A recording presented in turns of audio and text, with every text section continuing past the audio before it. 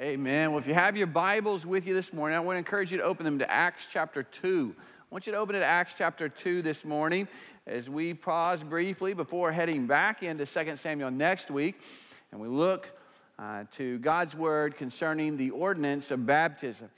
As you're finding your place there in God's Word, I want to welcome those who are joining us via our live stream. We're grateful for each and every one of you. So many join us in that way, week in and week out. Also want to welcome Reach Church DeSoto, Reach Church Paola, and also the venue service right down the hall. I also want to say thank you to Pastor Ryan McDaniel for filling the pulpit last weekend. Didn't he do a wonderful job leading us in the study of God's Word? So grateful for our team of pastors and their love of God's Word, their ability to preach God's Word. It's just a blessing to me, and I know it's been a blessing to you. I also want to thank you for your prayers and our trip this past week, and I can't wait to share with you more about what God's doing in Cambodia, but most importantly, I pray that you would hear me say today, thank you. Thank you for your giving.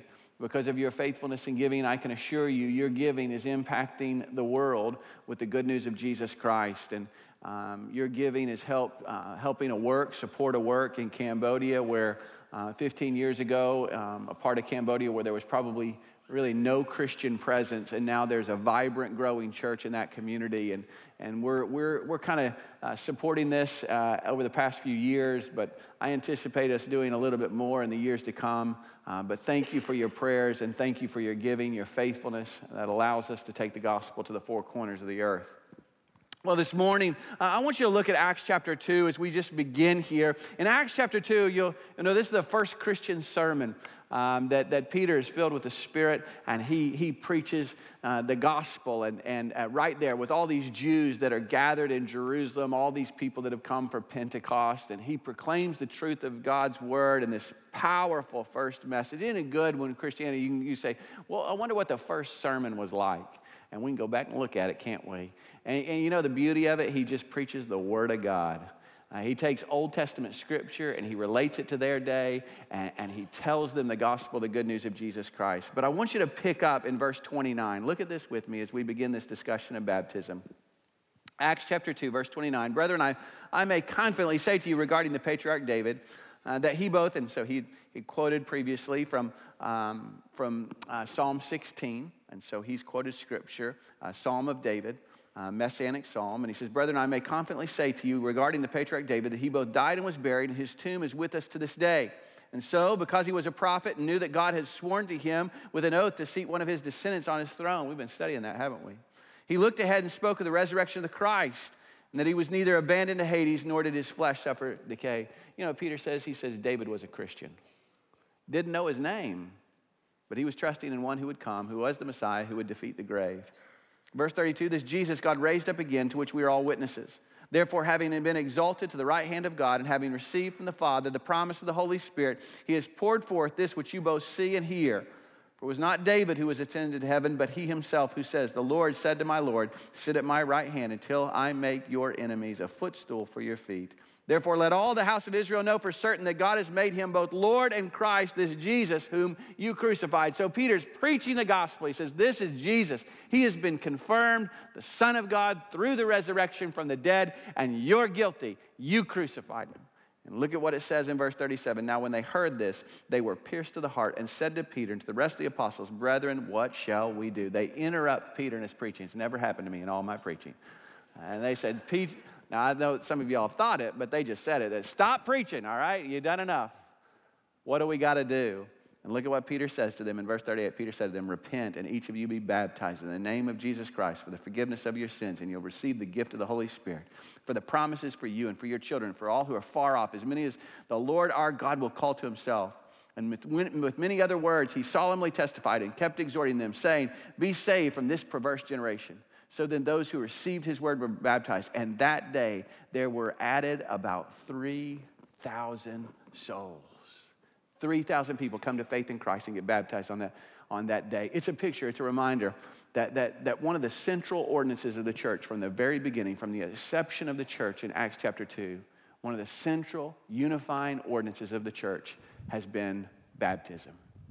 At Lenexa Baptist Church, we practice two ordinances here at the church, one being the Lord's Supper. The Lord's Supper is something that we do often. We do it frequently. We're to do it consistently and often. Scripture tells us here at Lenexa Baptist, we do it once a month. We observe the ordinance of the Lord's Supper, and it reminds us of the sacrifice of our Savior, Jesus Christ.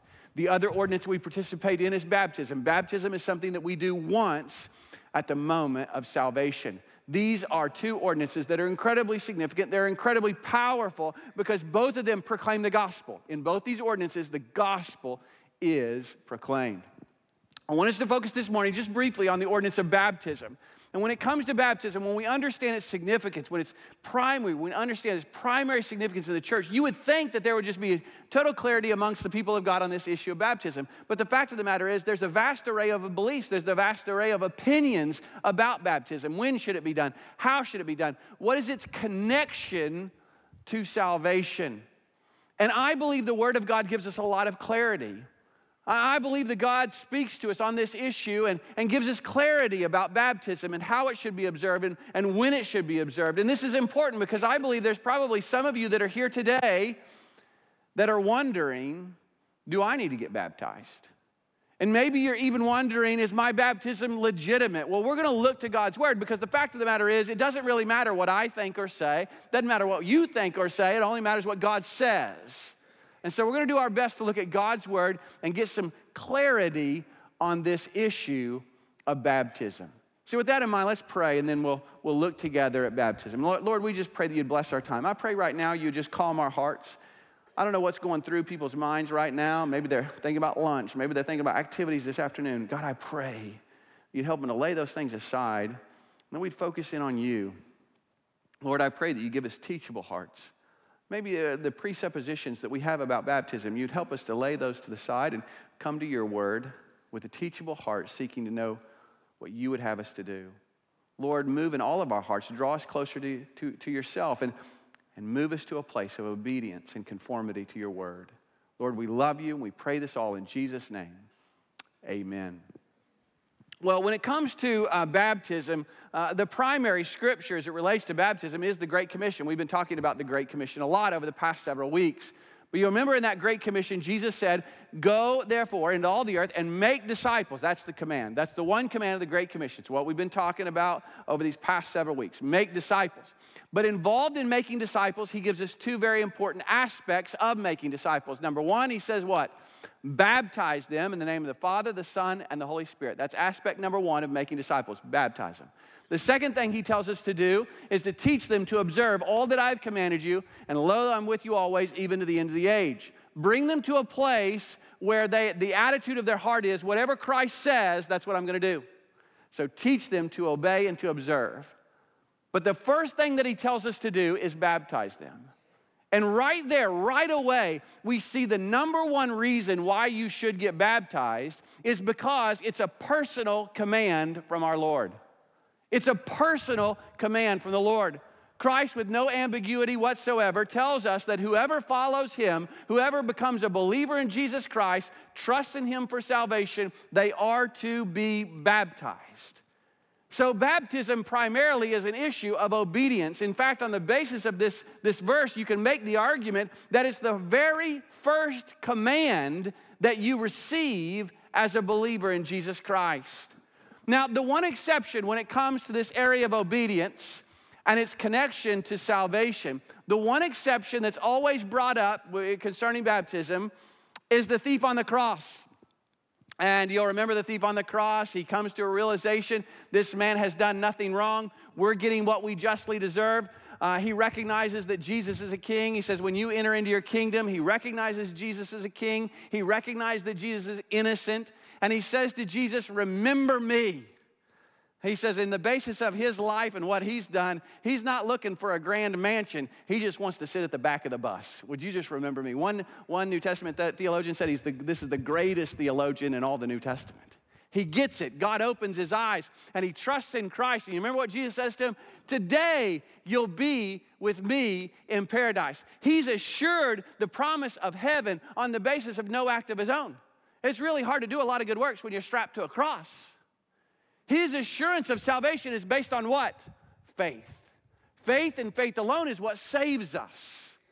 But a lot of people will say, well, Pastor, he's assured of salvation and he didn't get baptized. And so if he didn't get baptized, then I don't have to get baptized.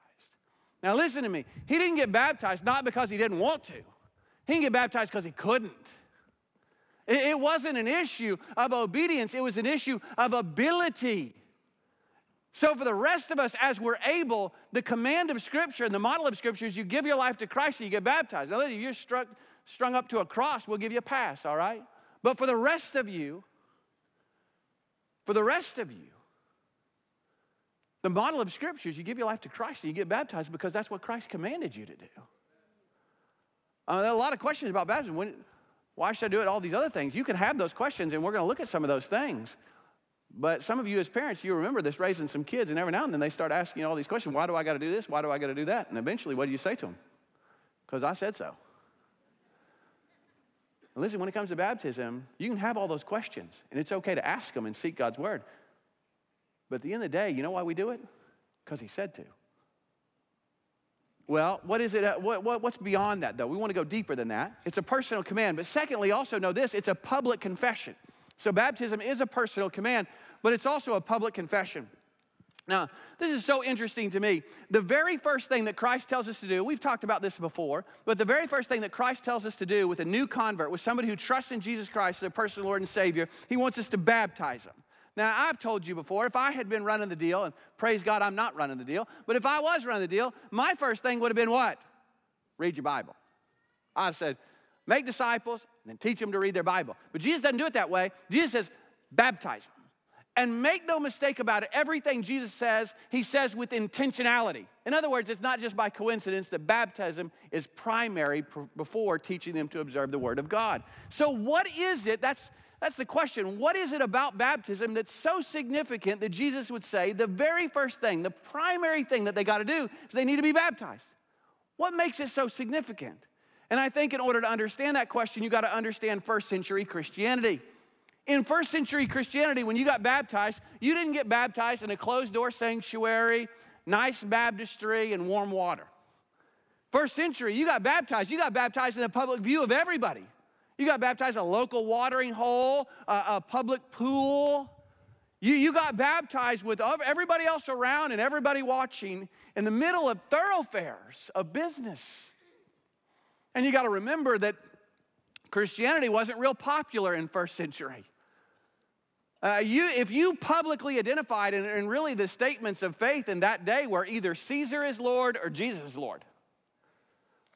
And if you said Jesus is Lord and you publicly identified him in baptism, you were putting a lot on the line. You could lose your friends. If you owned a business, you could lose your business. If you were an employee, you could lose your job. You could lose your family. And a lot of Christians in first century lost their life because they publicly identified with Jesus Christ, their personal Lord and Savior. In other words, in the first century Christianity, if you trusted in Christ and got baptized, you weren't some casual Christian.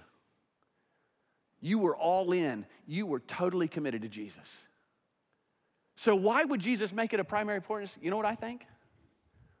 I think he did it because he wanted to know at the very outset, are you really serious about following me? Are you willing to go public? Are you not ashamed of the gospel? Are you willing to identify with me and saying, Christ is my Lord. I love the Lord. I love Jesus, and I'm following him, and I don't care who thinks what or what you do to me. I'm following Jesus. You know, the analogy that I often use is that of a wedding ring. A wedding ring doesn't make you married. It's your commitment and your covenant with God and with your spouse that makes you married. But your wedding ring is an outward public symbol to remind you of your commitment to your spouse and to God. Now, men, let me ask you this. If you got married to your wife in a little private ceremony, and then you said to your wife, honey, I love you, I deeply love you. You're incredibly valuable to me.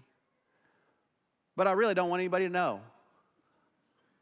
And I really don't want to wear that wedding ring because I'd really like to keep this whole deal private if you don't mind. Now, after you said that, if you're still living, she's probably going to say to you, you know what she's going to say to you? If you really love me, you won't be ashamed of me.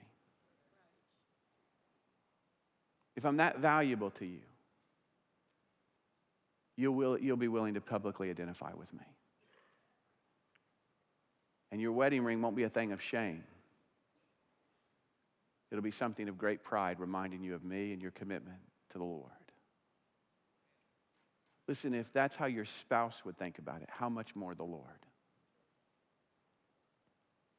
Remember this, he went public for you. When you think about the death of Jesus Christ, remember, he didn't die in some corner of the world with nobody watching. He died in public view for everybody to see. If you go to Jerusalem and you see the place where they think that Jesus was crucified, it's the thoroughfare. It was the main thoroughfare to the city. It would be like being crucified at the corner of 35 and 435 for everybody to see with all that traffic around. And Jesus was there. And remember, he's the perfect Lamb of God. He's the Son of God. He's perfect and he's sinless. And yet he was publicly shamed as a criminal. Cursed is he who dies on a tree. He was cursed for your sin. He took the shame for your sin. The depictions that we have that like to show some loincloth covering are inaccurate. He was totally stripped naked and publicly shamed for your sin. And folks, the picture there is he went public for you. Will you go public for him? Your faith in Jesus Christ is personal, but it was never intended to be private. The picture of Scripture is we come to know him and we obey him and we publicly confess him because we're not ashamed of the gospel of Jesus Christ. For it's the power of God unto salvation for everyone who believes. In fact, Jesus made it clear in Matthew 10:32, therefore everyone who confesses me before men, I'll also confess him before my Father who is in heaven. But whoever denies me before men, I'll also deny him before my Father who is in heaven. It's a public confession. But the second question is this. If it's a public confession, what am I confessing? Well, primarily you're confessing that Jesus Christ is Lord, but you are also confessing your death to sin and your new life in Jesus Christ. It's why here at Lenexa Baptist, we baptize by immersion. We put you all the way under the water. The word baptism that you have in Scripture is a transliteration. It's not a translation, it's a transliteration. It's the Greek word baptizo, meaning we just sound it out in English letters. Baptizo. But you know what the word literally means? It means to put under. It means to put under. But more than this, baptism, as we find it in the New Testament, is always symbolic of death. More often than not, people associate baptism with cleansing. But listen, your new life in Jesus Christ is not simply a cleansing. Your new life in Jesus Christ is a death to an old way of life, and it's a resurrection through faith in Jesus Christ. It's a new birth. You're reborn, a new creation in Christ Jesus. Paul says, Romans 6:3, or do you not know that all of us who have been baptized into Christ Jesus have been baptized into his death? Therefore, we've been buried with him through baptism into death, so that as Christ was raised from the dead through the glory of God the Father, so we too might walk in newness of life. So what we're doing when we baptize somebody, and in fact, I tell people when I baptize them, you know what you're doing today? You're preaching the gospel. That's what you're doing in your baptism. You're telling the world that you died to an old way of life. You didn't just get cleaned up. You just didn't add Jesus to the rest of your hobbies. No, you died. You laid everything down. And through faith in Jesus Christ, you were resurrected to new life through faith in Jesus Christ. You're preaching the gospel. So people tell me all the time, Pastor, you guys get real serious about this whole immersion thing. You bet we do. Because when you preach when you get baptized, you're preaching the gospel. And we take the gospel really serious. And we don't want to give you an inaccurate picture of the gospel. If you're going to trust in Jesus Christ as your personal Lord and Savior today, you're not just adding him to your hobbies and you're not just getting cleaned up. You're going to die to your old way of life. You're going to lay everything down. And you're going to trust in Jesus Christ as your personal Lord and Savior. And you're going to know the joy of forgiveness and joy of knowing Jesus as your master and Jesus as your Lord and having the security of resurrection life through faith in him. You're confessing your death to sin. You're confessing your new life through faith in Jesus Christ. In fact, Paul said in Galatians 3:20, for I've been crucified with Christ, and yet I live. Not I, but Christ who lives within me. In the life I now live in the flesh, I live by faith in the Son of God who loved me and gave himself up for me. So baptism, it's a personal command. It's a public confession. and you're confessing your death to sin and new life in Christ. You're preaching the gospel. Then the next question comes, well, when should it be done? When should I be baptized? Well, the picture of Scripture is that it's done post-conversion. So it's a personal command, it's a public confession, and it should be done post-conversion. So since baptism is an expression of what's already occurred in our heart through faith, it can only be experienced by believers. Said it another way, if baptism is an expression of a faith that we already have, then it's not something that a non-believer can do. It's not something that an infant can do. Throughout the New Testament, we do not see one baptism of a person who has not already placed their faith in Jesus Christ. I want to be very clear this morning, as kindly as I can say this, the idea of you being saved through the faith of another person, your parent, is not biblical. God doesn't have any grandchildren. Your parents can't save you. It must be your faith. It must be your confession. Some of you walked an aisle as a child and you were just following the motions, maybe doing what was expected of you, and you had no real faith. There was no real rebirth. There was no real commitment. And you got dunked in a pool, but it had no real significance because you had no real faith. I want to be very clear. God is not impressed with wet sinners. There's nothing supernatural about those waters. It's what's occurred in your heart through faith that makes those waters significant in your life. And maybe later you went about your life and you gave your life to Jesus. Maybe you came later in life to a place of making a true commitment. Your eyes were open to the depth of your sin. You saw the beauty of your Savior, Jesus Christ, and you gave your life to Him, and you were reborn by faith in Christ. And you saw a change brought about by God and His Spirit now dwelling in you. But you've gone on through life and you've never been baptized post-conversion. Can I tell you, you need to be baptized. Now, the number one question I get regarding baptism is this. Number one question, is baptism necessary for salvation? Now, here's what I have found. More often than not, when people are asking this, what they're asking is there a way for me to be a Christian and not get baptized? In other words, you know what they're asking? What can I get away with and still be a Christian? Now, folks, again, I want to say this as humbly and as kindly as I possibly can. If that's the question you're asking, you don't get it.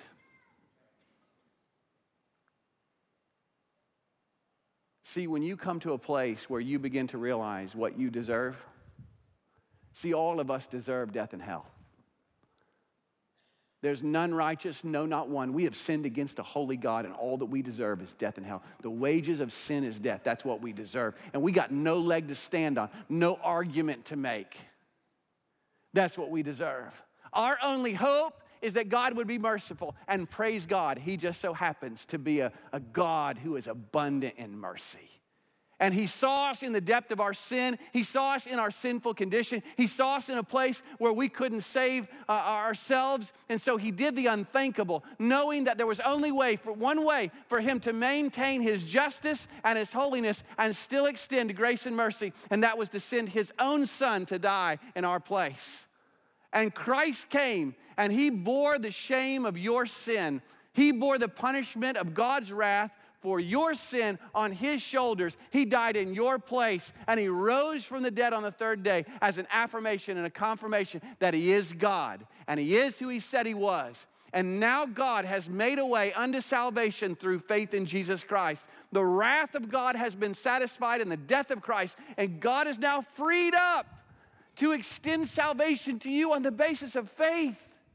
That you can know salvation, you can know the forgiveness of your sins, you can know rebirth, a fresh start, a new beginning, and the promise of eternal security forever with God in heaven, simply by placing your faith in Jesus Christ. Listen, when you begin to realize what you deserved, when you realize what you got, and you realize how you got it, your question will not be, what can I get away with? Your question will be the same as those in Acts chapter 2. What do I got to do? And Jesus says, repent. Meaning turn from your sins and turn to me. Trust in me. And then he says, and be baptized. Make a public confession of faith in Jesus Christ. That's the attitude we ought to have, that in light of what Christ has done for me, the attitude is, what do I got to do? So maybe you're here today and you're saying, do I need to get baptized? Well, maybe you were baptized as an infant, but you had no real faith. It may have been a very significant moment for your parents, but it wasn't significant for you. You can't even remember the moment. You had no real faith. And so it had no real significance. It had no real meaning for you because you had no faith. Listen to me. Maybe you later on, you came to faith in Christ, a genuine faith in Christ, and you were reborn by the Spirit of God and by faith. You need to get baptized. Some of you were baptized as a child, but you were just going through the motions. It had no real significance. There was no real change. There's no way a person can place their faith in Jesus Christ and not be changed. And maybe you were just going through the motions and maybe doing what was expected of you, and there was no real change. But maybe later on you came to a place of true commitment and true faith, and you placed your faith in Jesus Christ, and there was change. You were reborn, but you've never been baptized. Listen to me, you need to get baptized. Maybe you were sprinkled. Listen, baptism is not a cleansing, it's a death to sin. You need to get baptized by immersion and confess Christ as Lord in your death to sin and your new life in Christ. And some of you are here this morning and you don't even know Christ at all. But maybe this morning the power of the gospel is penetrating your heart and you're beginning to realize the depth of your sin. And maybe for the first time you're seeing the beauty of what Christ has done for you on the cross, and you know you need to trust in him. My encouragement, I plead with you this morning, trust in Christ. Place your faith in Christ. I don't know what you trust in this morning, but trust in Jesus. He's the way, the truth, and the life, and no one comes to the Father but through him. There's no other name among men by which we must be saved. Trust in Jesus. Know his salvation. And then you know what you need to do? Get baptized.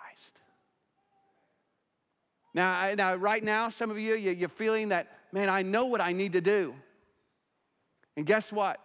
We're going to give you the opportunity to be baptized this morning. We're going to give you the opportunity to do it right now. Now, all of a sudden, some of you just got very, very nervous. Maybe you're beginning to shake and you think, oh no.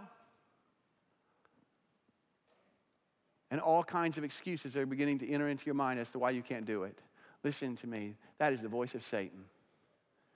The one thing Satan doesn't want you to do is obey Christ. And he will do everything he can to put every excuse in your way to keep you and prevent you from obeying Christ and knowing the joy of walking in obedience to God's word. So maybe you're here and you're thinking, I know I need to be baptized. Or maybe I need to trust in Christ. I need to get baptized. But you're thinking to yourself, well, Pastor, my family's not here, and I'd like for my family to be here. I'd like them to see it. Listen, we're recording the service. We're recording this deal. We'll send you a link. We'll have it all narrowed down. It'll be awesome. You can put it on social media. You want to live in the spirit of baptism? Put it on social media. Go public. Tell the world, I love Jesus. I don't care who knows. Put it out there. That's the spirit of baptism anyway. Some of you, you're saying, you know, Pastor, I don't want to join the church. This ain't about joining the church. That's way down there. We're not talking about that this morning. Our goal as a church is to provide you every opportunity to obey Jesus. That's all I care about this morning, is you walking in obedience to God's word. Some of you say it's not an understanding problem. Some of you are saying it's a practical problem. You're saying, Pastor, I don't have the stuff. I don't have the clothes. Listen, folks, we got you covered. We got you covered. We didn't do this without some planning. This ain't our first rodeo. We got this deal. We got everything you can think of, everything you could possibly need. We got every item back there waiting and ready for you. Some of you saying, I don't want to draw attention to myself. Oh, nothing could be further from the truth. That's such a lie of Satan. Can I tell you, Jesus will never be more proud of you than when you stand for him. And when you get baptized, there's only one person you're pointing people to, and that's your Savior, Jesus Christ. In fact, you'll confess his name. What excuse is holding you back from obeying Christ in this important area of your life? What I'm going to ask you right now is I'm going to ask you to stand with me. You might be in the venue service this morning. Everybody's going to have the opportunity. You're at Reach Church DeSoto. You're at Reach Church Pale. There's going to be pastors there at the front. We're going to be waiting on you. We've been praying for this moment. We've been praying for you. In just a moment, I'm going to lead us in a moment of prayer, and the worship team's going to lead us in a song. Listen, I'm going to begin praying, and if you need to trust Christ, don't put it off. In fact, don't even wait for me to quit praying. You just come right now.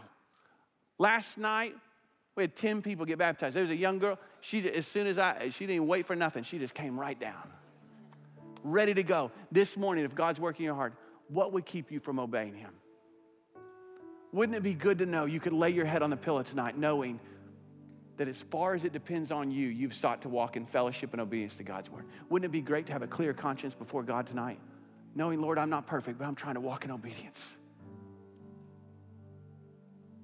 Father, we thank you for this opportunity. We thank you for your grace. We thank you for the forgiveness that you've given to us through Jesus Christ. God, I pray right now, if there's somebody here that doesn't know you, God, I pray that today would be the day of salvation for them. Today would be a day of rebirth and a new beginning as they would place their faith in you. For by grace you've been saved through faith, and that not of yourselves, it's a gift of God, so that no one should boast. This morning, I pray that somebody would receive the free gift of salvation that you provided through Jesus. Lord, I pray for those who are here this morning, they know they need to get baptized right now. They're coming right now. Somebody needs to just step out right now and stop waiting and stop putting it off. God, I pray that you would move in their heart, and by the means of the Holy Spirit, you give them a boldness that they don't have on their own, a boldness to step out and confess you. Lord, I pray that they would come right now, and they'd know the joy of walking in obedience and fellowship with you.